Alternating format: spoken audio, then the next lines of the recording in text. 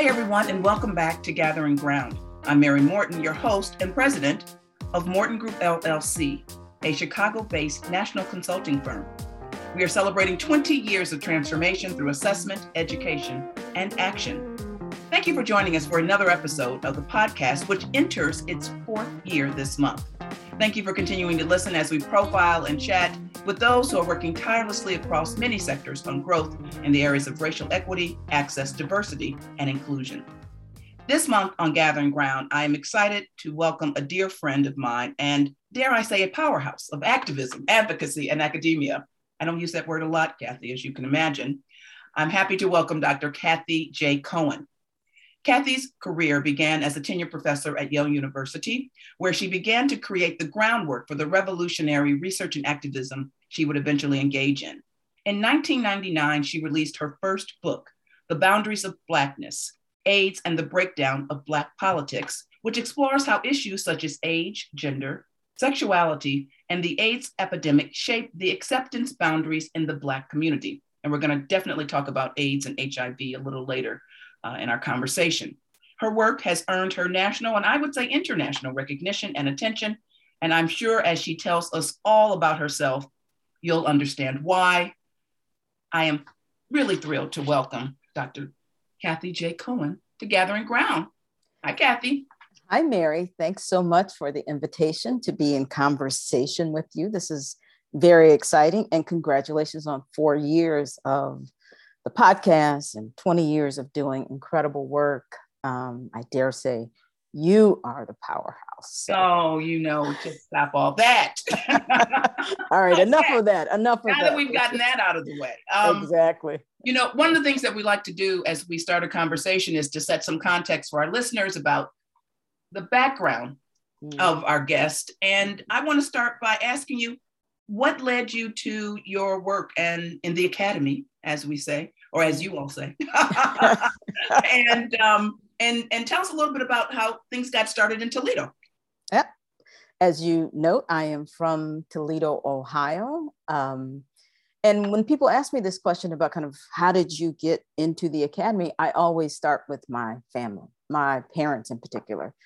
I grew up in a working class Black family, and like many working class Black families, my parents emphasized first and foremost education, education, education, right? It was a way towards mobility. It was an opportunity to provide service to your community, right? And it was always, the language, something that folks or white supremacy couldn't take away from you. So, education was emphasized. Service, of course, was emphasized, but also in my house, it was politics, right? My father was a union man, he would say. My mother worked in the church on not just service projects, but political projects. And so I watched them work to transform things around them. And then, of course, as a young Black working class feminist lesbian, right? When I read, I was learning about kind of systems of oppression in my own life. I was experiencing systems of oppression and maybe the broader construct of white supremacy and anti-Blackness. But I was always surrounded by people who were thinking about how do we resist, right? How do we insert our voices? How do we build new organizations that will make demands? And so in many ways, I feel like my life in Toledo, the surrounding of my family, the lessons that were taught, as well as just my positioning in the world, right, primed me for doing the work that I try to do, focused on ensuring that folks who are most marginal have voice, that we build collective power, and that we struggle for liberation and freedom, right, and joy. I always like to lead us towards joy. So that led me, right, to thinking about those spaces where I could insert my own voice, focus on research, because I loved research. I grew up and went to a public school where there were teachers who, embraced and kind of pushed me to be an intellectual, even though I didn't have the language for that. They were like, you do well, so let's help you do even better. And eventually I ended up deciding I wanted to be in the academy, and I'm going on and on, but I'll be quick on this one. I remember as an undergrad, I had a course on politics, and this white woman walks in, and she was powerful and strong and determined. And I thought, I want to do what she does, right? And I thought, I don't know how you become a professor, but I'm going to figure out how you become a professor, because I think I want to do that. And all of that led me into the academy. Really? That is so interesting. That is a story I've never heard before in terms of how you started in the academy. Yeah. That is fascinating. And also, I don't think I realized that we have some similar backgrounds in terms of our mothers really being activists, because all my activism came from watching my mother in our community. She was a precinct captain and, was always going to meetings, which is why I think I can sit through meetings to this day. And yes, I'm going to give that realm more to my father than my mother. But my mother, I think, also taught the lesson of building community to me, right?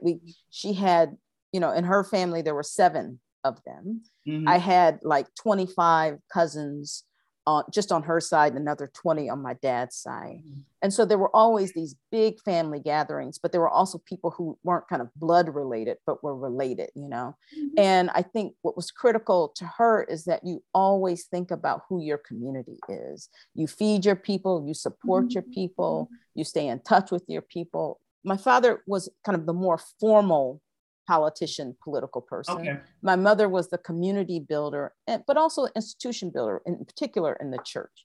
And the combination of the two kind of set me on a path that said, you have to be responsive, accountable, active, and be engaged in social transformation. All right. I love it. All right. Well, let's talk a little bit about some of the work you're doing right now at the University of Chicago that is really exciting you about, the future, if you will. Well, I would point, of course, to Gen Forward. It's the first of its kind nationally representative survey of young adults, 18 to 36, that is in the field bi-monthly. But what's different about our survey, right, is that its emphasis is on young adults of color. We have over 3,000 respondents, which allows us to disaggregate by race.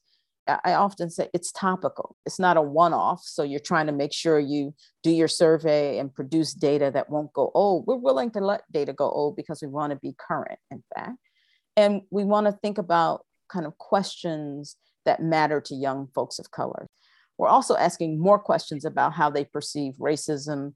Are they invested in democracy and socialism? What do they think of protests? What do they think of kind of defund the police or abolition? So we're trying to kind of create a space where young folks of color can talk about the issues that matter to them. And then we can use that data to insert their voices into a kind of public discourse. So we continue to work on Gen Forward. We can talk later about the reimagining of the Black Youth Project, which we're trying to do. And then I know it's something dear to your heart. Another thing that's really exciting, which is not an academic project, but there has been a group of faculty who have been working under the label More Than Diversity at the University of Chicago. We came together in the fall of 2020 after folks, and we're still in the streets, but folks had gone into the street to say, wait a minute, we have to reimagine kind of our relationship to this university. We had basically 4 demands after a very long letter. People said, that letter's too long. It's like 5 pages, right? Giving context and everything. But we said we want a new department, which looks like it's going to come to fruition entitled Race, Diaspora, and Indigeneity. At the University of Chicago, there has never been a department of African-American studies or any sort. So that is huge. It is huge. We asked for a truth commission to be comprised of half university folks and half community folks to look at the university's relationship and history to the South Side of Chicago and the city of Chicago. That was announced last month. Eve Ewing and I are working with a group of fantastic graduate students and undergrads on a project we're calling Reimagining Public Safety. The University of Chicago has the 3rd largest police force in the state of Illinois. Really? So what? Yes. The little known secrets of the University of Chicago. But, and we want to take serious, right? People's need to be safe. People's need to be safe, for their kids to be safe. But are there kind of examples? Are there possibilities for reimagining what public safety looks like? Not just absent the police, but, you know, thinking differently about the police. Fascinating. I had no idea that that was happening. I love that the title is More Than Diversity. Is that what? That is. And let me just tell you the fourth one, because it's relevant, which Okay. is reimagining the work and the structure of how the work of diversity, equity, and inclusion happens at the university. Well, you know, that's our work. That's part of our work. I know. And I appreciate that you have clearly called out equity and inclusion. Sometimes people want to refer to it as D&I, and I'm like, where's equity? Because that's the bottom line, right? We got to move beyond equality, because guess what, y'all? We don't all start in the same place. And diversity is really the basement in many ways. It's a picture of difference. We must have that, and then we must move on. So I really want to find out more about that, because that is closely aligned to what we're working on all the time at Morton Group. And just as you've said, there was sort of an increased interest in these topics. I mean, first we saw it in 2016 in a real way after that election, and then after the death of George Floyd. So I'm always saying we got to keep moving, because we never know when this will not be. That's right. Will not have center attention, right? And so we got to get a lot of things done as quickly as we can while we have this mainstream attention, really. That's right. Around this topic. Yeah, I think that's right. And we also, so two things. One, people can go to the More Than Diversity website to see all this delineated and discussed. But the other thing I was going to say is also that people are mobilizing in non-traditional places. So that, you know, that we can pull together a group of faculty, largely faculty of color, to say, we're going to change our relationship to this university, and we've got to make some demands on this university. You know, I take as a kind of outcome of young people and all sorts of people going into the street. And so you're absolutely right about using this moment. Yeah, using that energy. So that, as people are saying, it's just not a moment, right? That it will move toward a movement. And one of the things about being in the pandemic is that it's provided an opportunity for people to be involved in many different ways. While we would like not to have to do everything virtually, the reality is, in some cases, people have had more accessibility. I agree. What have you learned about yourself since we sheltered in place in March of 2020? Oh my, what have I learned about myself? Here's what I've learned.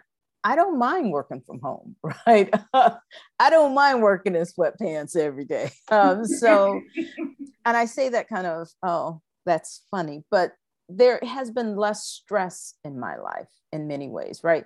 There is a way it feels like I can regulate the work a bit more. I know Zoom is hard for lots of people. I don't love Zoom, especially you're trying to teach a seminar on Zoom. It's not ideal. I like being in the classroom with students, but there is something nice about having our family here all together. Beth Ritchie, my partner, is often on one floor. Ella, our daughter, used to be on a different floor. I would be right in the basement where I am now. And then we kind of meet up for lunch. Then we go back and do more work. Then we meet up for dinner. You know, there was a kind of lovely closeness. And I said, it's almost selfish, because Ella's soon to be 16, as you know. I can't believe it. I know. Believe it? I know, it's hard. It's hard. It's just stunning to me. Let's just deny it. But, you know, this is a moment when she's starting to actually start thinking about driving. Her friends are starting to drive. You know, she's starting to think about college. And so all of those things will take her away. And in a very selfish way, the pandemic said, you got to wait a year before you get to go away. So that has been lovely. The other thing is, you know, for Beth and I, you know, you love somebody, but then you think, can I be in the house with them all day for a year? And then you find out you can. And so it's nice to know that you can exist in the same space, share stories, enjoy each other's company, and also find those spaces where you can be alone. So, you know, there are lots of ways that it has been positive. The other way, what did we learn about it? That, you know, it's painful. I've lost family members. You know, the disproportionate impact on Black communities has been kind of painful to watch and to take in. You know, you have watched the kind of deep polarization in this country where, things that just don't make sense, like you won't get a vaccine. And the thing is, some of that is in my extended family, right? I got nieces and nephews. And so you're kind of also like, I love these people. I thought I knew these people. Are you kidding me that you won't? So, it every day brought something new to learn from, but I think in a really interesting way that I probably didn't expect. It was a little less stressful. It made me slow down. I was on far fewer airplanes, and having many more family dinners. And for that, I am grateful. Yeah. Wonderful. No, it sounds very familiar. This idea that, of course, in Black and Brown communities, the COVID-19 has been exacerbated, and people being surprised by that. I know I've been personally happy that it's been in the news cycle more than just the initial 72 hours. And that we know, if you have any sort of understanding of public health, that, the social determinants of health and how you live, how you work, how you play are things that many of us have understood. Mm-hmm. And now we're talking about it in much more of a routine manner, like it's being lifted up on a regular basis. And for that, I'm certainly grateful. It's made us understand equity in a very different way when we think about Chicago public schools and young people having to sit in parking lots to get online. Yes. There's, and it also, of course, points out how much work we still have to do. Yes. And why some of your work has been particularly important. So there are many things I agree that have, that I think I am grateful for. I work virtually most of the time. So it was not a huge pivot. However, not seeing people, not going places, that was very different. And we're getting used to coming out with a lot of mitigations at this point and ways that we can try to exist with this COVID-19. So, okay, let's talk a little bit about your work in greater detail. So let's talk about the Freedom Fellow. Tell us about that.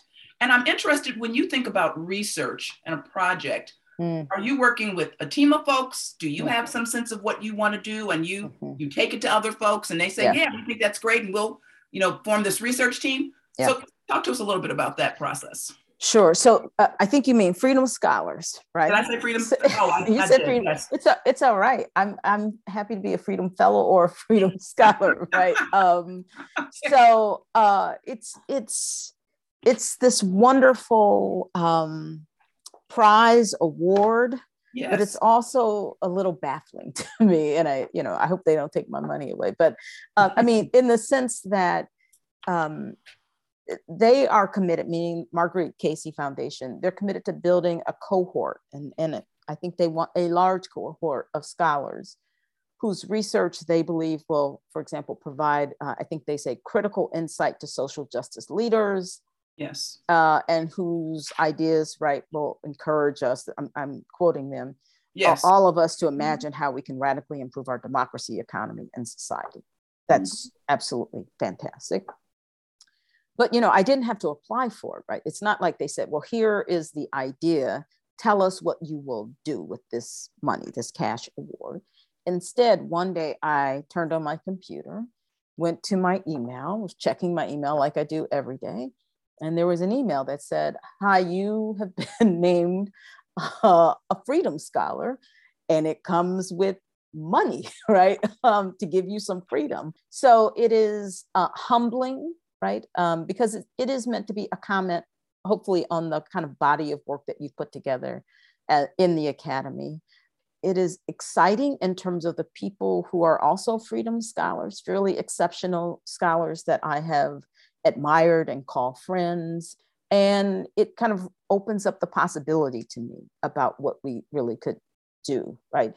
I think it's great that they're giving awards to individuals, but I also want us to think about what's the infrastructure, the organizations that we can build that really do change the Academy. I think individual scholars do what they can. They provide great courses. They are on committees. Hopefully they have relationships with folks in their communities. They head, centers. But I think to really have an infrastructure, and I can talk later about the Scholars for Social Justice, where you're trying to organize scholars, or you're making demands on institutions and the academy, universities, right? Where you're planning campaigns, doing political education. To me, that's also the kind of future of Freedom Scholars. It's really building out something that can change the nature of the academy to emphasize what you were just talking about, questions, for example, of equity and pushing back and challenging the white supremacy that still defines universities and colleges. Yeah. All right. And I love how you've mentioned white supremacy a number of times. And I was saying to one of my team members, I've said white supremacy more in the last 2 years. Thank you. And I've said it in a very long time because we just have to call it as it is, right? That's it. And generally now people don't say, well, what do you mean by that? They're like, oh, okay, yeah. I know. You know, I know. There are some people that get very nervous and equate it with, well, you might as well have said I had on a hood. And I'm okay, that's not what we're saying. We have all been impacted by white supremacy culture. Exactly. Okay? Exactly. One of us. We're just trying to identify it so that we can do something about it. That's what's amazing about white supremacy. You don't need a hood, right? You don't need individuals. Thank you. Need the reproduction of privilege and power. Yeah. Okay. That's exactly right. Oh my goodness. No. So tell me about how you decide on your research projects. Yeah. I mean, it really does vary, but I will say I like to think of myself in some ways as a social researcher. And what I mean by social is thinking about teams. Increasingly within universities, there is the kind of language of labs, where you have one or two principal investigators, usually faculty members. You have maybe, in my case, there are one or two postdocs that I work with, right? So they're full-time employees of the project.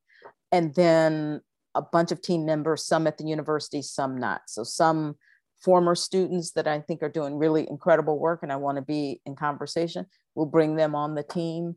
We try to identify graduate students in the department and undergraduates throughout the university, and they all become a part of the team.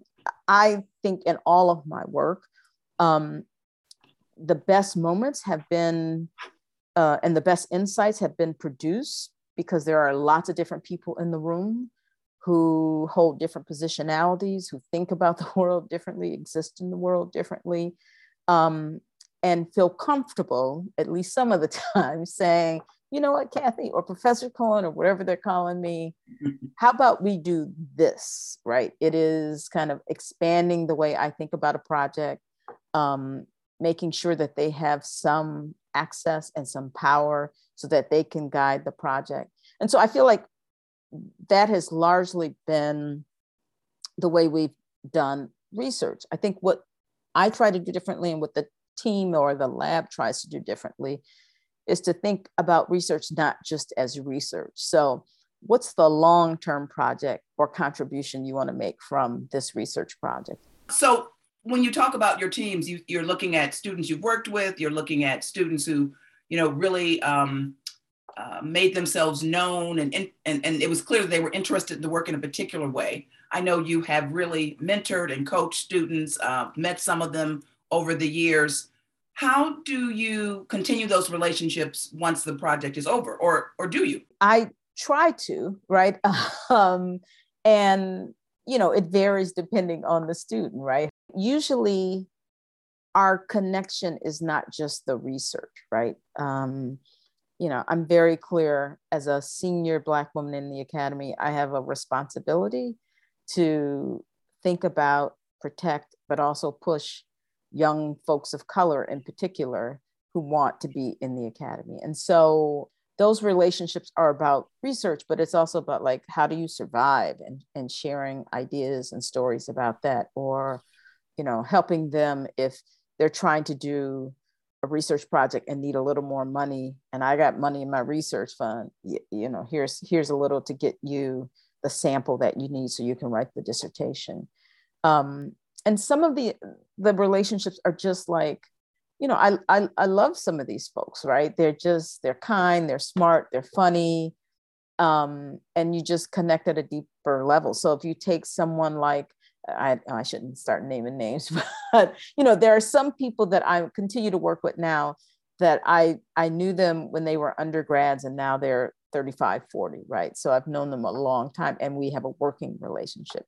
There are former graduate students. I just heard from one the other day, and they are on our research team, and they are like, you'll never get rid of me, right? And I was like, that's great. I don't want to get rid of you.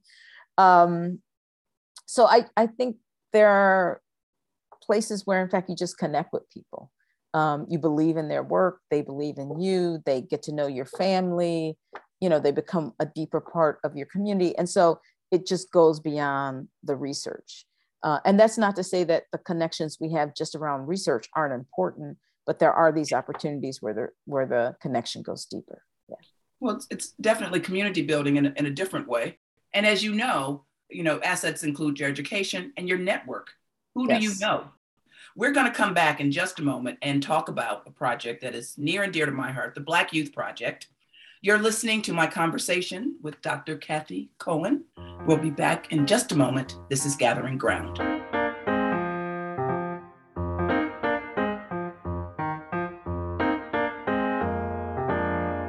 Hi, everyone. Thanks so much for joining me on Gathering Ground.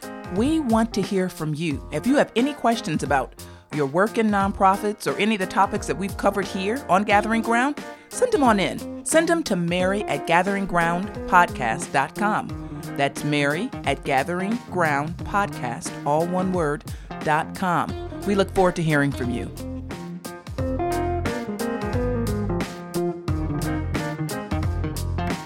Welcome back to Gathering Ground. We're continuing my conversation with Dr. Kathy J. Cohen. And I am excited to talk to you about a project that I connected with on a very deep level, the Black Youth Project. Mm-hmm. It was the catalyst for a film that I did, believe it or not, 10 years ago. That is incredible. Isn't it unbelievable? To me. And it was dedicated to your daughter, Ella. Who was little. Yes. Oh, my goodness. So let's start about the idea behind this research project. For me, the Black Youth Project started out of trying to reflect in certain ways the conversations, the complicated nature, or the complicated thinking of my nieces and nephews that I didn't see reflected in the literature. I always say that, right? That oftentimes books and articles that focused on young Black people kind of were written from a deficit model, kind of trying to note the things that they did not do well, the bad decisions, sex too early, the drinking, things that other kids did also, but that became to define them. And, in my home, over holidays, talking with nieces and nephews, I saw a depth of understanding of oppression, of their opportunities, of even their failures, right? They were quite willing to also talk about the bad decisions they had made, but they also understood that they, were in school systems that had less funding, that their job prospects were less full, right? And I thought, in fact, that they provided a very complicated sense of how they were positioned. And so the Black Youth Project was started as, someone called it, a radical research project, where we were going to do a big survey, which we did, but root that survey in the lives of young Black people. We were going to have a section on, did you vote? But we were also going to ask about hip hop and what hip hop meant and the politics of hip hop, right? And it took us a year to develop the survey. Every Monday at 8:30, I met with a group of young people, grad students, undergrads, others. And we worked on the survey. We assumed that they had an expertise over their own lived experience, right? That they brought into the room, and that had to be respected. What was beautiful about what happened to the Black Youth Project was that many of the young people in that room were like, okay, we need to continue the conversation we started with young Black people through the survey and through the research. And I was like, all in, yes, we do. How are we going to do that? And they were like, we need a website. That was back in 2006, 2007. I'm like, a website. And, the first iteration of the website was pretty horrible. It was what you would think an academic would produce. It was static, it had a lot of text. Mm-hmm. And they kept saying, we can do better, we can do better, we can do better. It really became this kind of space where I often say young Black people could speak for themselves about the issues that mattered to them without censorship, right? And that we were going to secure a space on this thing, the emerging internet, that would have to deal with young Black people, that where they could control it and they could decide what content was included. And that has continued on, right? And it has taken many different forms. For example, we hosted the gathering of 100 young Black activists that led to BYP 100. We incubated BYP 100 for a couple of years. Now it's a completely independent entity, but we are very proud of that work, right? It's always about, as we talk about, voice, knowledge, and action. How do we support the voice, expand the knowledge, and, not lead, but facilitate the action of young Black people? So that's really what the Black Youth Project was. Now, I want to hear about your film. Well, I was in your kitchen. Yes, I know. Picked up the report, and I thought, wow, this is fascinating. This is really interesting, and understanding also, because I'm a filmmaker and work in radio and television, all those things. In addition to having this consulting business, but thinking images are important, and there will be a lot of folks who will not read this report, who will not really understand what's happening. The report really was the first of its kind, where we heard from young people in their own voice. And I've been looking for a documentary idea. And I thought, wouldn't it be interesting to talk to some young Black folks? Oh my goodness, what an idea. And then we took about 2 years. First of all, we took about a year to find the youth. Mm-hmm. And we looked here in Chicago, we looked in New Orleans, we looked in Bayview in California. And in the end, we stayed in Chicago because honestly, it was much easier to track 5 young people, ages, 16 through 20. Actually, someone may have been even 15. No small feat. I had three producers. That was their job, is to keep up with these young folks. Yep. And for them to understand, really, when we're making a documentary, you don't have to do anything. We show up with the camera. You right. Just live your life. I remember one young woman saying, I'm just really busy. I don't think I'm going to have time to be in the documentary. I said, okay. Fine. But you really don't have to do anything. I mean, it right. really is our job to right. keep up with you. And what happens is you build a rapport, and like many things, you move at the speed of trust. And so as people started to know each other and trust each other more, then we would get more access. Right. And so we filmed these young folks for 2 years. We had a big premiere at the Gene Siskel Center here in Chicago. Yes. And then we went off and toured. It was on, PBS, all those different things. I remember I took one of the doc subjects, Morgan, with me to the White House for Black History Month reception. And it was just really interesting to see all that through her eyes, because I was very fortunate. I had been to the White House several times, and to be able to see this experience and to experience this with her. Yeah. We happened to, get in the East Room. The president was speaking, and I got her right up to the rope. And he'd already said, I'm not coming out. This is President Obama, of course. Yes. He said, I'm not coming out. There's too many of you that I know. I can't come down and say hello, but he did. Okay. And I introduced him, and I said, Mr. President, I'd love to introduce you to Morgan Price. And he said, hey, Morgan, how are you? And I thought, she was going to melt into that floor.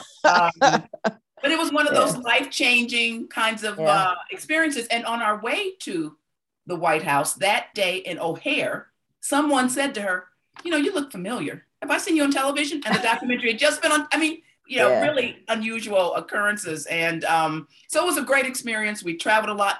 It was stunning, but at the same time, this is why this work was so important, is a number of times we would do a panel and someone would say, yes, we have so-and-so coming and doctor this person. I said, where are the young people? Exactly. You do understand that this film is about young people speaking in their own voice. And what we did, because we told their stories separately, and then we would really use some data points, actually in the film to underscore some of the conversations we were having with them.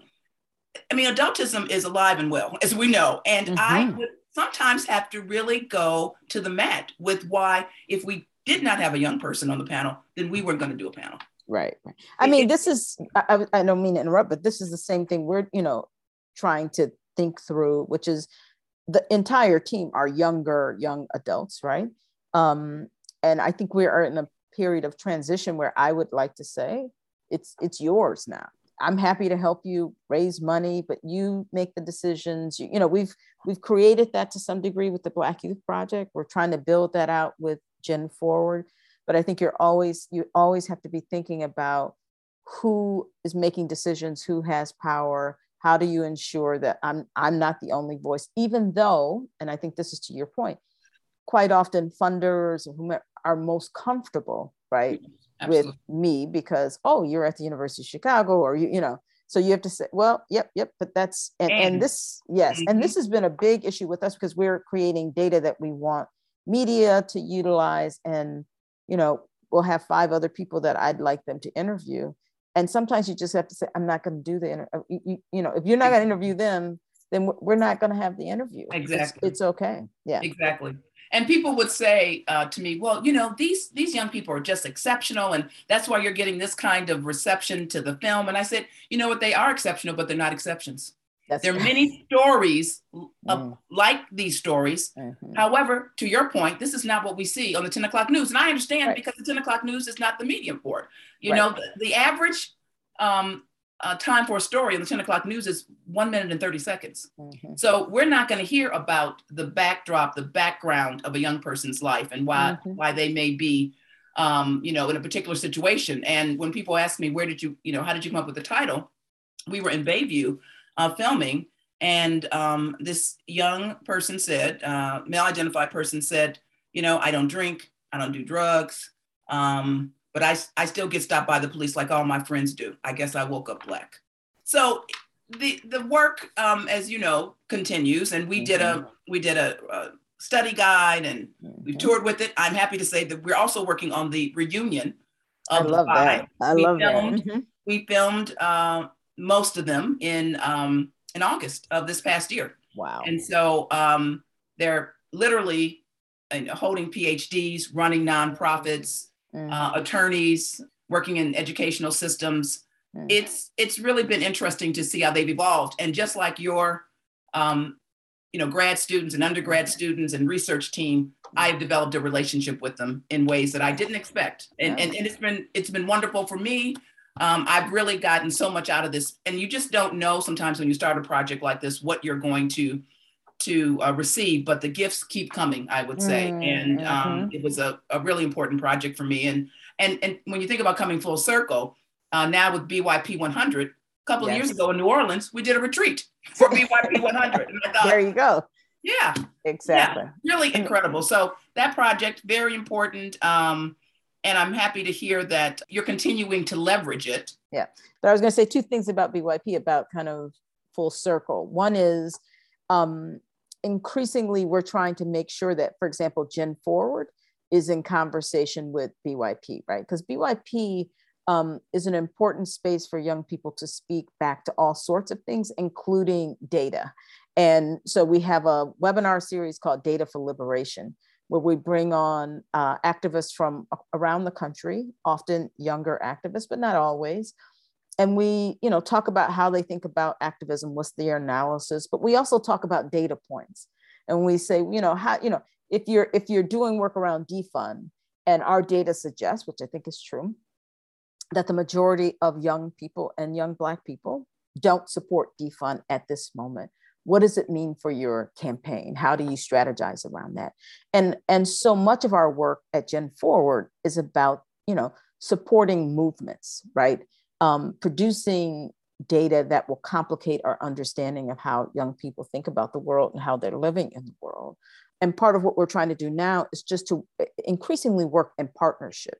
So for example, we're talking with the Movement for Black Lives, or we've done partnerships with Next 100, which is a policy group of young people, young activists and advocates, or we're going to do a project, hopefully on the other swing voter, which would be young Black people and young people of color, right? We can produce data that other people need to do movement work, to kind of reimagine the landscape. And I think that's the kind of most effective work that we can do, is when Gen Forward is allowing BYP to speak back, when Gen Forward is kind of working to advance the goals of movements and organizations that are about kind of empowering young people. So a few moments ago, you said defund. You want to just pull that up. I'm sorry, defund the police, right? Yeah. So Okay. we could talk about that. I mean, to me, this is an example of the difference between polls that focus on young people that want to know if you're going to vote in the midterm, which is an important question, but also how are they thinking about policing? So if we're really interested in that, then we have a series of questions that ask, have you been contacted by the police? Have you been harassed by the police? All sorts of things. We also ask questions about, do you think you have enough police in your neighborhood? Do you believe we should defund the police? Do you believe we should reduce the budgets of police? Do you think there should be a new unit focused on mental health and social services outside of the police? And I think the media does us all a disservice when they ask one question about defund and receive very little support. And we say, oh, people don't want defund. Look, nobody wants defund. Well, that's not true. What we're seeing is, first of all, an evolution in thinking that defund the police was put onto the agenda, and it's changing the discourse. Absolutely. It's making people think about, well, what should policing look like? Do we need police? What might public safety look like, right? And if you're not asking all of those questions, then we don't understand the breadth of thinking that young people are engaging around when we talk about something like policing. And that's what Gen Forward is trying to do. Yeah. So how do you find your survey respondents? Okay, so we work through NORC. They have a very large National Opinion Research Center, sorry. Yes. It's the gold standard, they would say, in surveys. They have a big panel, the AmeriSpeak panel. And so they produce respondents, and then the respondents or the responses are weighted so that it becomes nationally representative. Yeah. So it's good data. It's very good data. Yeah. Okay. So how does NORC get folks to respond to data? Well, they have a panel, meaning they have a group of people who have committed to answer questions on surveys. Then they have an outside panel where they go and they recruit people, right? So it used to be you could do this by just calling folks and they would answer their phone. Now you have to figure out different ways of getting in touch with people. Sometimes if it's a non-probability sample, people can opt in. So you could say, oh, you can fill out this survey online, and people opt in. The thing is, we know that people who opt into those types of surveys don't look like the general population. So you have to have a balance of probability and non-probability sampling so that in the end, you can produce data where you feel comfortable saying this really does represent how young people across the country are thinking about an issue. And so if a young person is interested in getting involved in Gen Forward, what would they do? If they're interested in getting involved in Gen Forward, not answering the survey, but in Gen Forward, they should contact Dr. Kathy Jean Cohen on email at cjcohen@uchicago.edu. But if you look up Kathy Cohen online, they can pretty much find my email. Yeah. All right. Well, we will put that information on our website when we release this episode, because we do want people to connect, particularly as we get ready for clearly a new Supreme Court justice, and also the midterm elections. What are you thinking about for the midterm elections and the work of Gen Forward? Well, we will ask some basic questions about, are you going to vote? But we're going to ask questions about their feelings towards Biden, towards the vice president. What are the most important issues that they want pursued? I mean, what we have seen already in the data is the things that are most important to young folks of color, whether it's attacking racism or protecting voting rights. They're worried about COVID, they're worried about their neighborhoods, are not the issues that they believe President Biden is taking charge on. So I think you see a very unenthused and demobilized group of young folks of color in particular.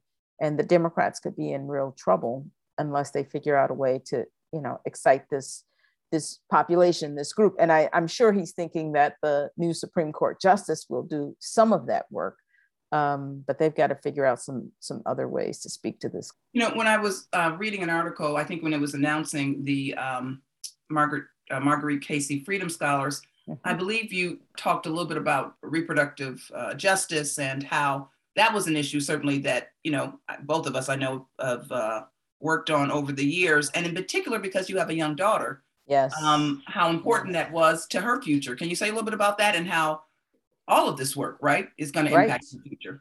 Right. I mean, I never thought I would be raising a daughter in 2022 that faced a future where her reproductive rights and her right to an abortion, if she so choose, would be denied in certain states. I mean, that's where we're going. Right. Or that, in fact, the only way you could secure those reproductive rights. So let me be clear. We know that reproductive rights have always been secured through economic access, right? But the kind of legal guarantee of at least the right to an abortion is what I'm talking about here. The work that we did, for example, to ensure that people had access to an abortion or had access to making decisions about their bodies, she's going to have to do that, right? And you just think about, how did this happen? Exactly. But when you pay attention to that, then you're not surprised by data that we have that says, young people have deep alienation in the political system, right? Don't believe, in fact, that it speaks to their concerns or their needs. And that young Black people are not deeply committed to the democracy as they understand it to be operating right now. And I say to my colleagues all the time who are like, oh my God, the crisis of democracy that came from Trump. It's like, well, no, there's been a crisis of democracy since 1619. And so if we don't deal with that, if we don't deal yet again with white supremacy, and we only focus on, the flouting of the norms by Trump, we're never going to kind of empower young people to feel like they're full and equal citizens and that they have power in this democracy. Absolutely. And the last thing I want to talk to you about is HIV and AIDS, which is really how some of your work started. We know that we still need to fight AIDS and we still need prevention dollars. We know that it has flattened out in the white community, but not Black and brown communities. And that's right. Primarily that's because of stigma and racism. And how was it that we got a COVID vaccine in such a short amount of time, but we're almost 40 years later, right? And we don't have something for HIV. What do you think the future looks like as we continue to address HIV and AIDS? I mean, this is a hard question for me. And I'm going to give just a minute of background, which is to say my dissertation and the first book I wrote was, as you said, The Boundaries of Blackness, which was all about the political response to AIDS in Black communities, or the lack of a political response to AIDS in Black communities, except for, what we would consider now queer Black people who built organizations and communities and took care of each other. And so this question about HIV and AIDS, I don't want to discount some of the movement that we've seen, because we both lived through an era where our friends were dying. Exactly. My brother died from AIDS. Exactly. And so I don't want to say things are the same. No. But what I heard from you, and I think it's right, which is things should be much better, because there's the potential for things to be much better. And we see, not unexpectedly, the flattening, as you said, the line in the white community. So I would say that part of this has to be a part of our language when we talk about Black Lives Matter, right? It's like, which Black Lives Matter? What's the crisis that we're fighting? It is not just policing. It is the racial state that would ignore kind of the deaths or the suffering of Black and brown communities from HIV and AIDS, right? That how we think about HIV and AIDS has to be folded into how we think about the struggle for freedom and for, for liberation.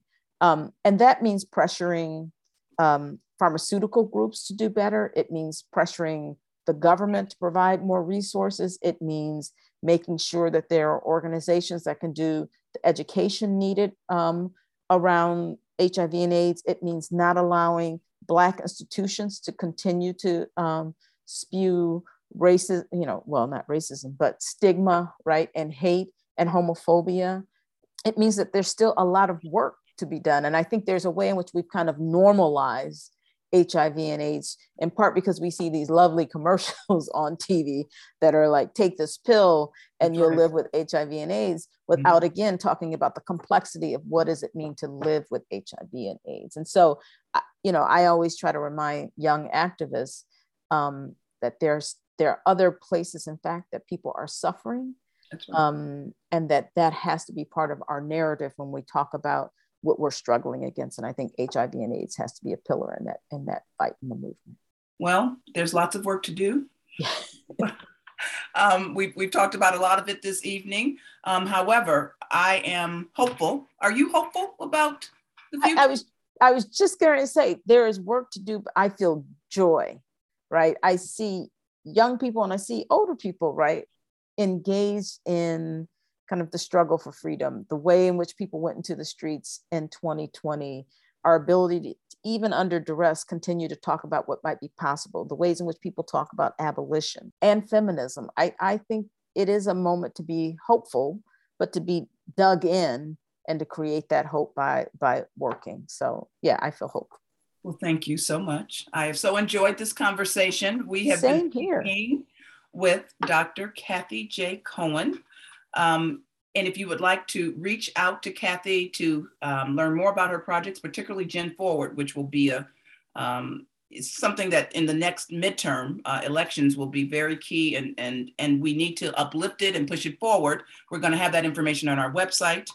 This has been another episode of Gathering Ground. I'm Mary Morton. Until next time.